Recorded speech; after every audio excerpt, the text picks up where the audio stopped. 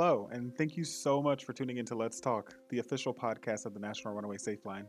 The National Runaway Safe Line, or NRS, is the federally supported national communication system for runaway and homeless youth in the United States, providing crisis support and resources to over 125,000 youth, families, and communities annually. I'm Christopher, the Communications and Graphic Design Coordinator for NRS, and I hope that you'll learn as much as I do on this journey to elevate the voices of young people and youth-facing organizations as they share their stories and highlight the complexities and intersections that are witnessed by 4.2 million youth facing homelessness each year. Today, I'm talking with Laurel Jacobs, who is the Clinical Program Manager with Child Help, one of the most referred resources by our crisis services team. How are you doing today, Laurel? I'm great, thanks. Perfect. Would you mind sharing a little bit about yourself and your background in social work? Sure. Let's see. So I actually have a long history with Child Help. When I first started with them 20 years ago, early in my career, I was a crisis counselor on it when I was first starting a graduate program. And then I transitioned into my full-time career was a high school counselor. So I did that for several years.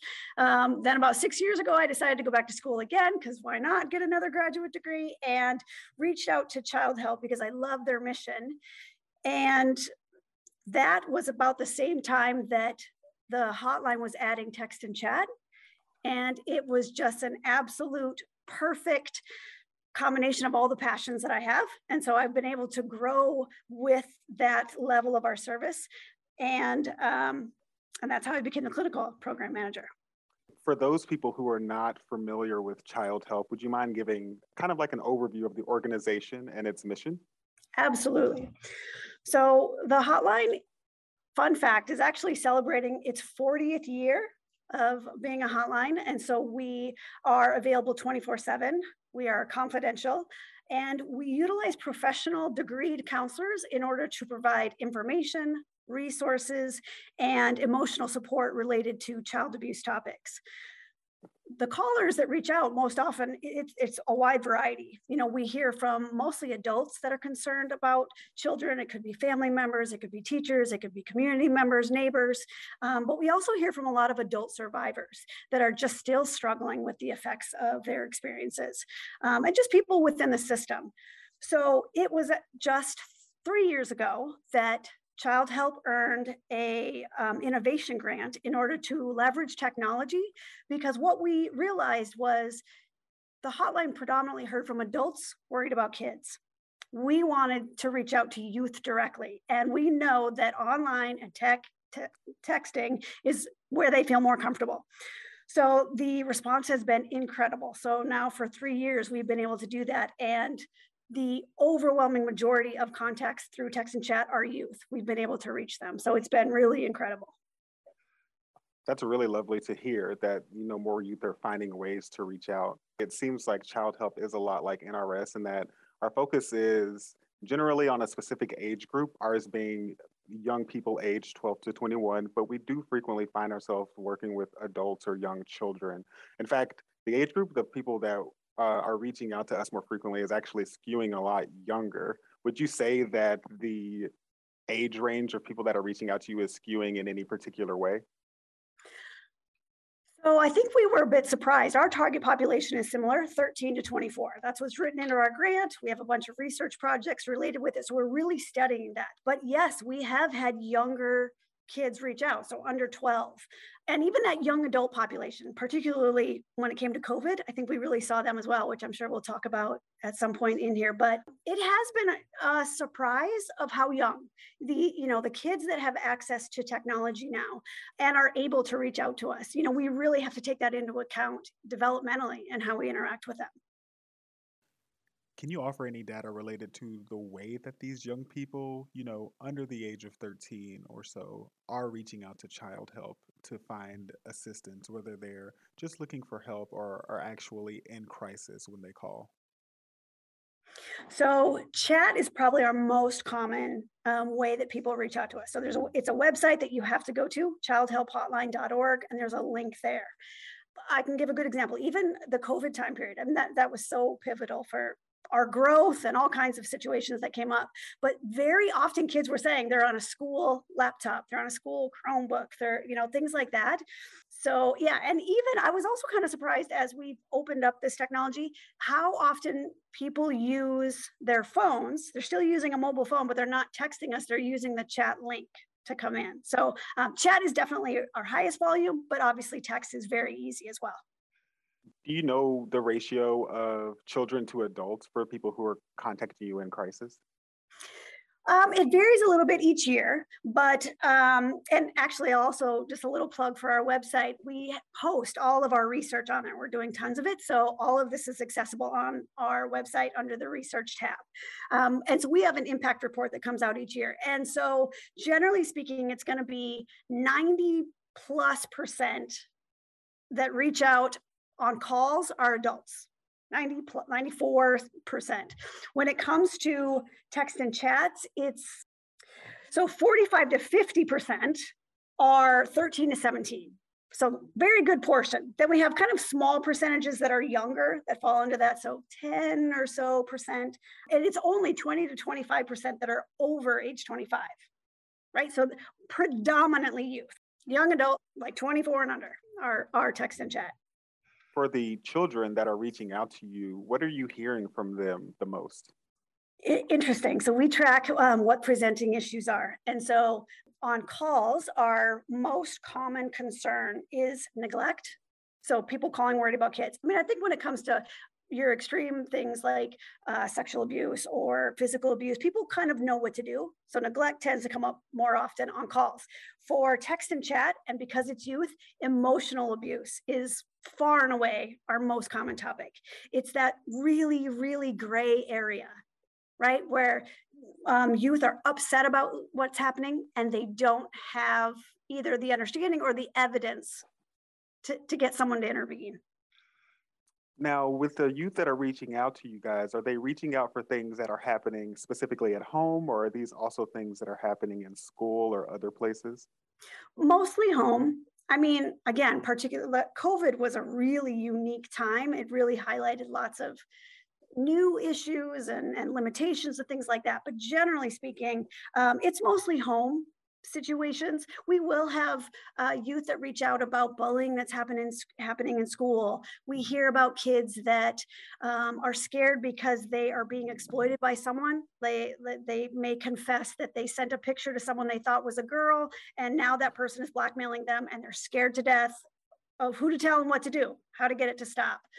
You will have some like stranger individuals, a coach, a teacher, grooming type things, but predominantly home. How do you address a young person who is reaching out about, possibly being groomed or something along those lines? So our message is pretty consistent, I think, most of the time. And we really live into the importance of us being a safe place, right? So someone that can ask questions and tell what's going on. And so we want to model that we believe them and that help is available. And so sometimes them being able to confess to us and us saying, yes, what you're saying is important. Who is a safe adult that you can tell? And so then we're usually trying to help them figure out who in their life they can go to or give them ideas of who to go to, because that's what's most important. They need to connect to someone in real life as well. I think today there are, especially with social media and the internet, there's a lot of language out there, a lot of buzzwords that people have in their vocabulary and don't necessarily know how to use them. That kind of lends to a lot of misconceptions. And I think when it comes to abuse of any kind, there are a lot of misconceptions, a lot of stigma, and a lot of misinformation. What are some of the biggest or most surprising misconceptions you hear from people reaching out to you, especially from young people?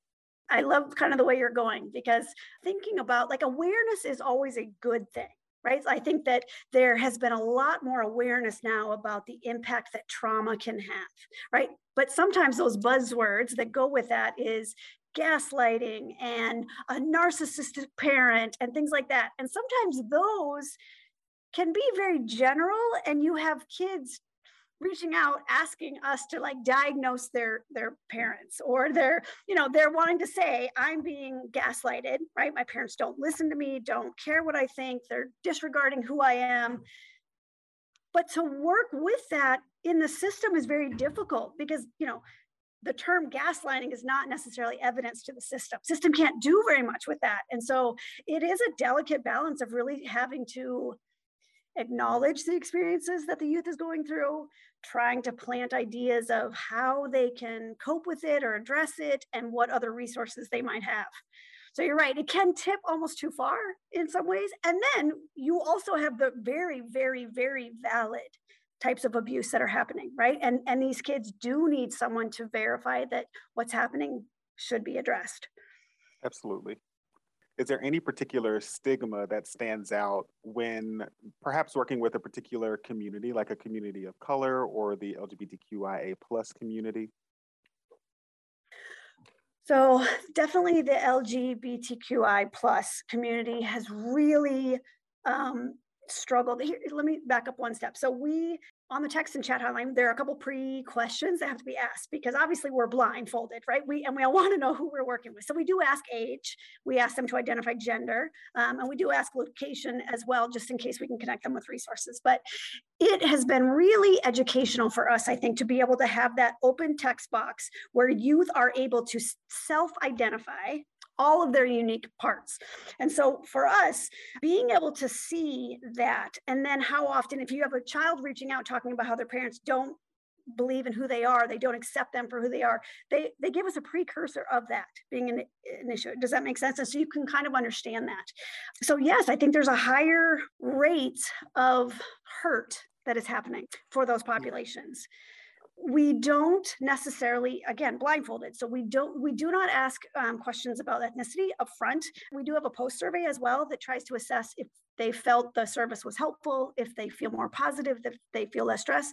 And they do have the option of answering there. But to be honest, that it rarely comes up in the conversation unless the child brings it up, right? Like, my parents are old school cultural blah, blah, blah. That might be the only way it comes up. So that blindfolded space really is trying to get down to the nitty gritty of what the child is experiencing.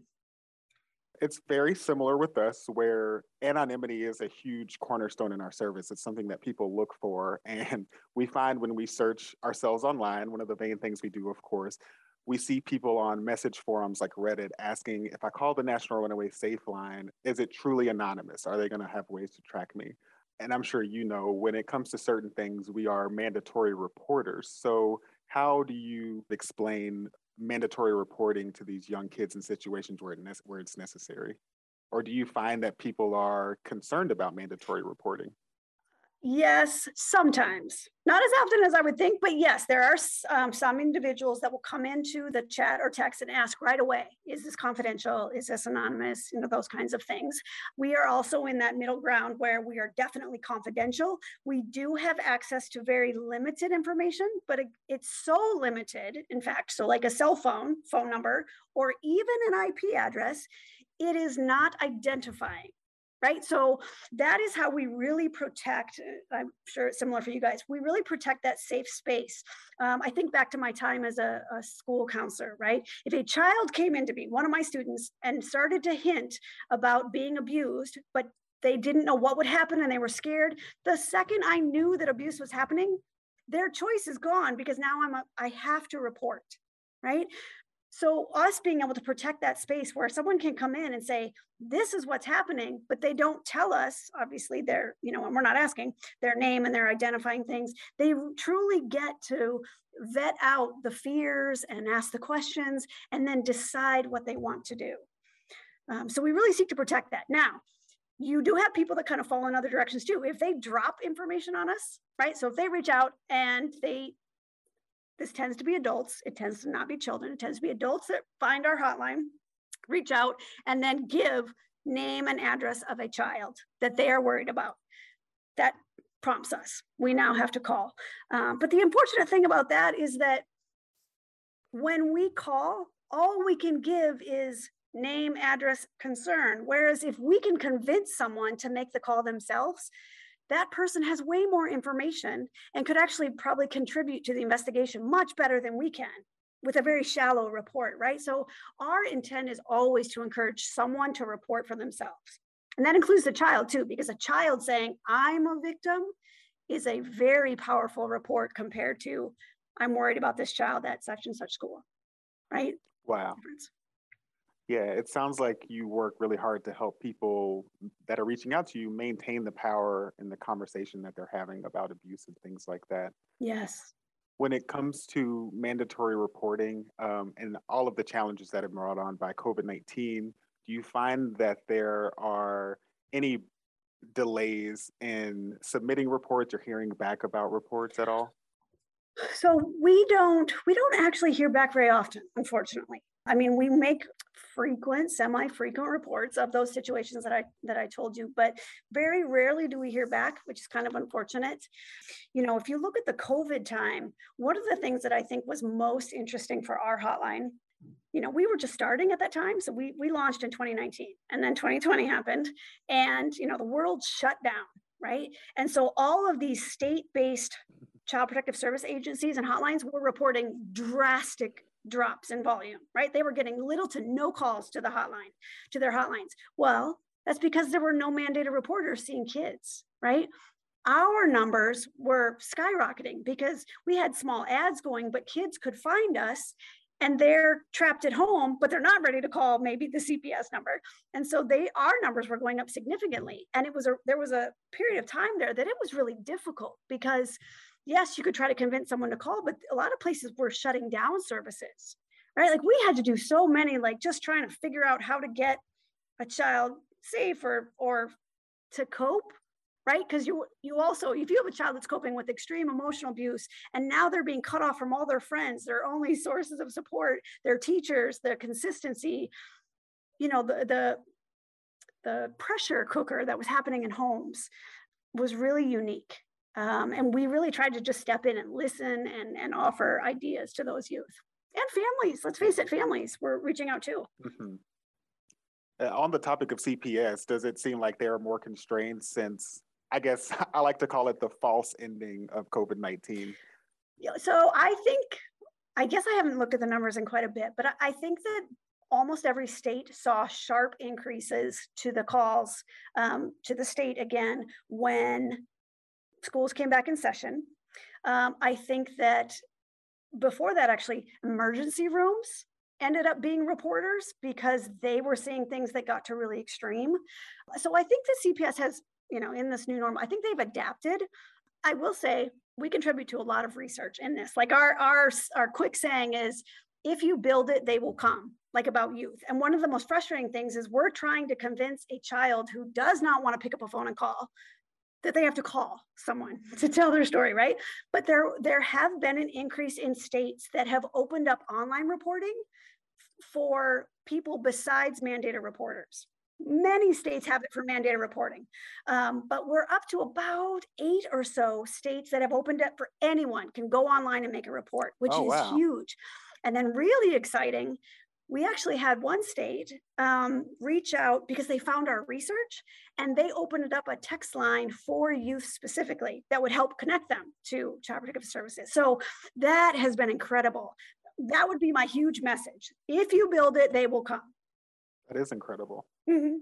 On the lines of COVID-19, what are the biggest changes you've seen since, like you mentioned, you guys kind of started right before that all happened. So I think you're in a very unique position to really witness how things have changed since, again, we're in this like false end of COVID-19. So positive or negative, what are the biggest changes you've seen? So the first thing I actually think about kind of goes back to something we were talking about earlier, where there's also been increased awareness on what teens are going through. So I think that there has been heightened attention paid to this depression and anxiety, the stressors that youth are experiencing, even suicide concerns. I think that has been a change since COVID. Prior to, you always think teens are kind of, I don't want to say dismissed a little bit for the things that they go through. They don't understand. But I think that there's been a little bit more awareness and recognizing that it is intense what these kids have gone through, the traumas they have gone through. And I think that has been helpful, and which does open up more options for people that are trying to connect with those teens. I mean, I would like to think that the kids that have gone back to schools are now putting things into place where they can check in with teens more often. I think that's a positive. I think telehealth, the things that were added during that time frame, has opened up access to families that maybe couldn't work out some of those services. So I think that that adds. I will say, though, that that's a little bit of a double-edged sword, because we definitely heard from the youth talking about counseling where they're trying to talk with a counselor, telehealth, and there's a parent in the room, and so that they can't be honest. And so that's a double-edged sword, right? More access, but also sometimes not as much privacy. So that's a positive and a negative. Hmm. I like, that's a good point to point out, because earlier we were talking about anonymity, and that's kind of the point, is that kids are worried about their family finding out that they're reaching out to National Runaway Safe Line because they may think that they're going to run away, when in a lot of cases, kids are actually just reaching us to find out information. Would you say it's the same, that you actually get more people reaching out just for information as opposed to actually seeking help for someone who's currently in crisis? Yes, it, teens want to know what's going to happen. They want the details, and I think that contributes huge to runaway risk.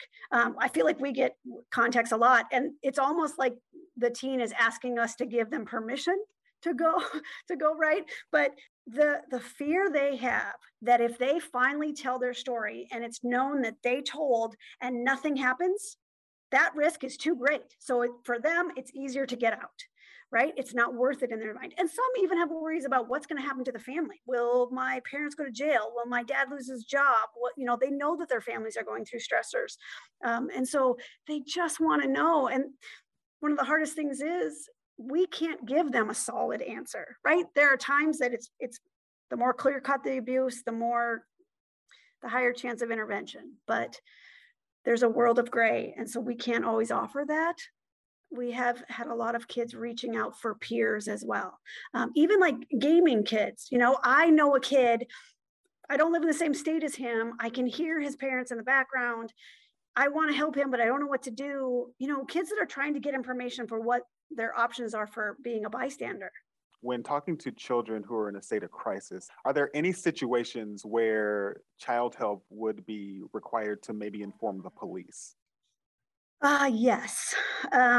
They are rare, luckily, right? So we do have small bits of information in our system. So for example, if someone is reaching out from a cell phone and they're contacting us and saying, it's emergency, we're going to vet that cell phone, like, please use your phone to contact 9, because that's faster. We don't want to be in the middle of something that they could do faster, right?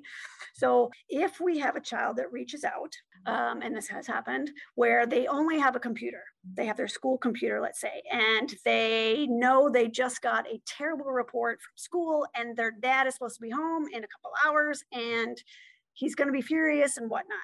Counselors would walk through with a child, sort of vetting, who can you contact? We always want to connect them to someone local, right? A family member, someone else that can follow up. We're an anonymous hotline, right? Like we can't follow up with anybody. So who can we connect to in your life? But there have been times where if it is an emergency situation and that's the only way they can contact, we can transition to a by proxy where we would contact police and then we would ask the questions that police is asking in order to get someone there.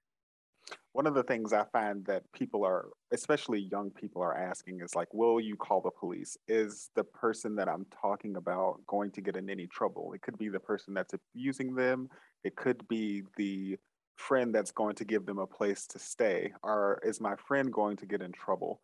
What is your method for helping out someone who has fears about the police being called?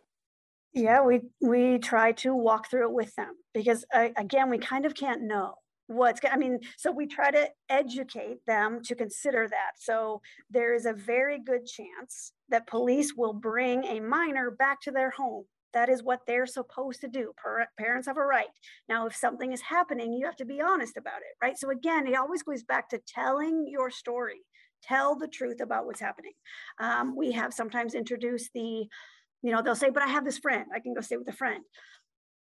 there is a chance that someone could get in trouble. So finding ways around it. Would your parent give you permission to go for a while so you can both have a break, right? Like just trying to introduce those little small steps to reduce the risk. And then we also have a couple resources like the Safe Place where you can text a little bit. So we like that too, because that again gets them connected to a professional in the area that could possibly get other resources involved, right? And help advocate for that child. So that's another thing that we will offer. One of my favorite things that I've seen an increase in since COVID-19 is the increase of mobile response units who are not tied to the police. These are people who are, like you said, degreed professionals who work maybe alongside the police but are not policemen. Have you seen an increase in that in your area? And do you guys have a preference for reaching out to a mobile response unit as opposed to the police? So I too am so excited seeing some of that because again, trauma informed is our passion, our focus.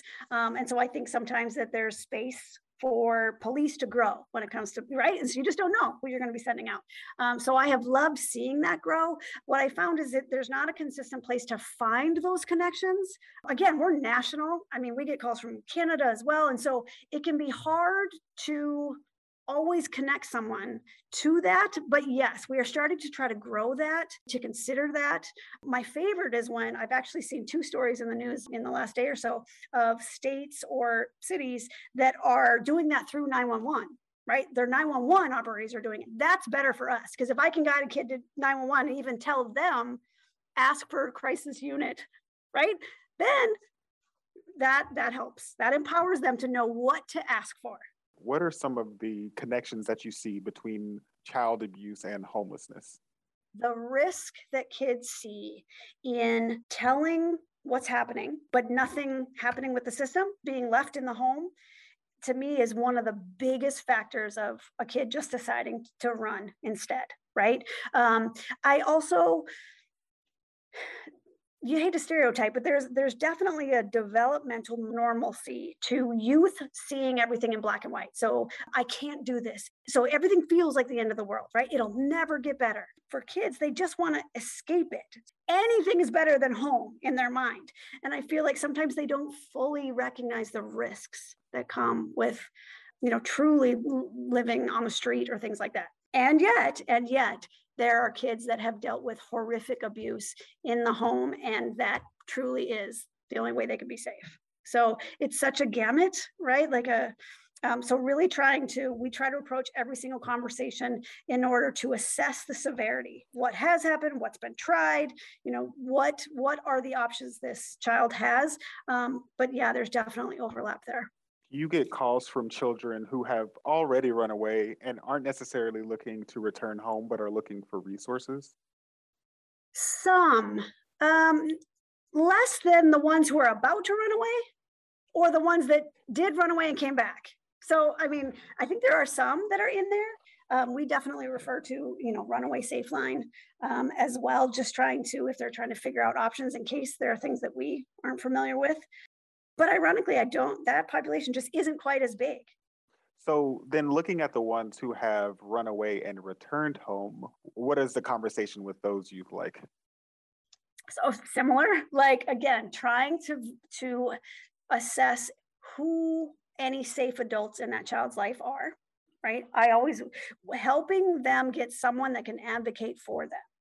So whether it be a teacher that sees what's happening, a school nurse, that's been, when you think back to COVID, I feel like the bigger risk, there were so many kids that didn't go back to school, right? They stayed in home education settings. So they don't have access to all those support programs and safe people.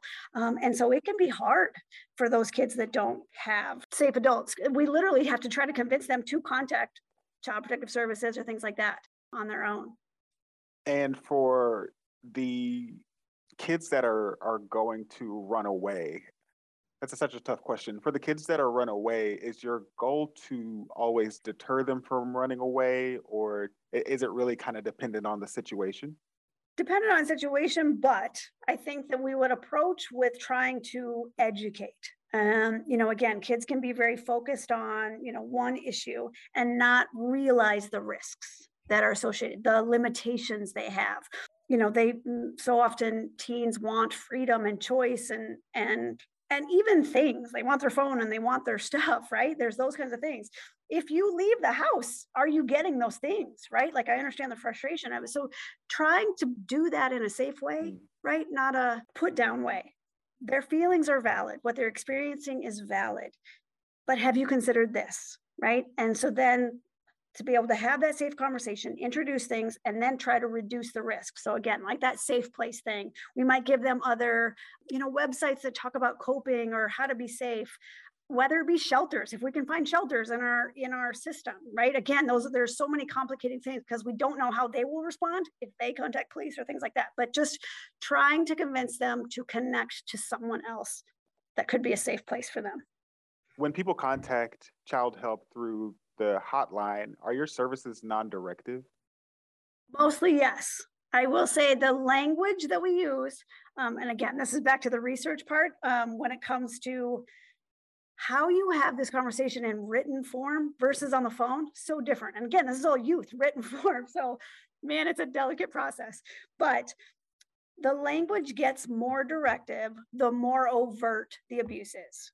Right? Okay, so if I have a child that's reaching out and they're experiencing emotional abuse at home, their parents don't take their depression seriously, they won't connect them with a therapist, they have thought about suicide, they're not actively suicidal, but they've thought about it, they're just miserable, right? So, okay, so there's that level. Yes, we want to connect them to services. Here are resources, here are your options. When it comes to emotional abuse, it can be hard to investigate. Then there are youth that reach out and say, my brother is raping me. My parents don't know. That's going to be much more guided to you need to contact authorities, right? That's not a gray. That's a pretty overt. And there's 1,000 degrees between those two things, right? So assessment is key for us. Assessment, support, educating about options, and then trying to give someone resources and letting them choose what to do. Earlier, when we were talking about facts and misconceptions, one of the things that I wanted to ask you is there a legal definition that we should focus on when talking about child abuse? Sadly, no. And it's actually great that you came back around, because when it comes to misconceptions, there's two levels of that. One, I think, related to our hotline, one misconception is they think that we're a reporting agency, that somehow we have authority over all states, right? We're a nonprofit support agency, right? Like we are meant to guide and help and assist, but the authority is based on every state, and every state has their own definition of every type of abuse. And some states don't have categories of abuse. A random example might be a medical neglect. You're going to have some states that don't touch that. You're going to have some that are very detailed about it. Drug use in the home might not be touched, might be addressed specifically. What qualifies for neglect? There are so many variations. So again, as a national hotline, we can't know all of those little details. So what we have to do is acknowledge the difficulty of what someone's going through and then try to get them to their state to find out what the law says, what the potential response will be, and what their options are. Yeah, that sounds like a huge systemic barrier. It is. Are there any other barriers or obstacles that you run into regularly? Well, when you look at the youth, again, the system has not caught up in two ways. The system has not caught up with lack of online reporting. I mean, text is tough. I mean, you would have to create systems that get enough information so that you're not wasting people's time, right? You would those require big system decisions. But if you build it, they will come. There are youth that feel much more comfortable that way. We've talked to a couple of states that have added online, and they've even shown that their calls didn't go down. They just got more reports. So more people were contacting, right? So that to me is one huge barrier, that they're not hearing from the direct people, and they could, because kids won't call. They just won't call. We literally have, we're literally studying it. They have to answer a question for us. Would you have called? No, they will not have called, even if they're in trouble. Oh, and then the other part of the system, I guess, is sort of I often feel, this is big level view, but that it hasn't quite caught up with the research. We know that there are types of abuse that has very clear effects on kids. And the system, unfortunately, isn't set up to, it heavily leans towards parental rights. And so By the time a child is a teenager who has experienced abuse for a long time, I mean, they're just, it's hard for them to feel like they are protected. Child Help has lots and lots and lots of programs, lots of really great programs. Do you have any particular programs that you think are valuable for children who are considering running away or children who are at risk of abuse? So our organization is obviously national. So I mean, we're a big organization. Our hotline is national, and then we have a prevention education program for schools. That's national. But otherwise, our other sites are only in certain states. So we have a couple advocacy centers, Phoenix and Tennessee. We have residential treatment centers in a couple places, a foster care program somewhere, but we are not across the country, if that makes sense. So with the hotline, with our national reach there, we rely on a really robust, constantly updated database and try to look for local resources, if that makes sense. So types. So an advocacy center, if you have a family that is facing abuse, or let's say even a teenager that something has happened and the adults aren't believing them, I might try to direct that child to an advocacy center where the professionals are all trained in working with youth, and it's one-stop shop, right? Like that's a huge resource instead of police who might not understand, right? Let's go someplace where people are developmentally knowledgeable. Otherwise, I think that a lot of times we have to rely on the idea of the safe adult and then figuring out who that might be for someone. For some, it might be family members. It might be a neighbor. It might be their friend's parents. It might be a teacher. It might be their coach. It might be a church group. We have to try to process kids through being able to assess their situation, if that makes sense, and connect them to someone in real life. You've done it now blindfolded, right? In this environment, now go do it in real life. And then I'll just add on, it's just a small thing. Unfortunately, emotional abuse being the most common concern and stressor that kids have, the system is not necessarily ideal for that. So we can always educate about the system, when to call CPS, when not to, but also trying to empower them that there are ways to get through all those things that they are wanting, the freedom, the living into who they identify as and who they want to be, the choices about all kinds of parts of their life. They get so caught up in the things they don't have as a teenager that we want to try to increase perspective that if you can just hang in there, whatever coping it takes, whatever small things it takes, you have a lifetime of being able to get to those choices, right? Kids can forget. So man, that's a delicate conversation too, right? Because you don't want to be like, oh, you're fine, it'll be fine. That's not how you do that, right?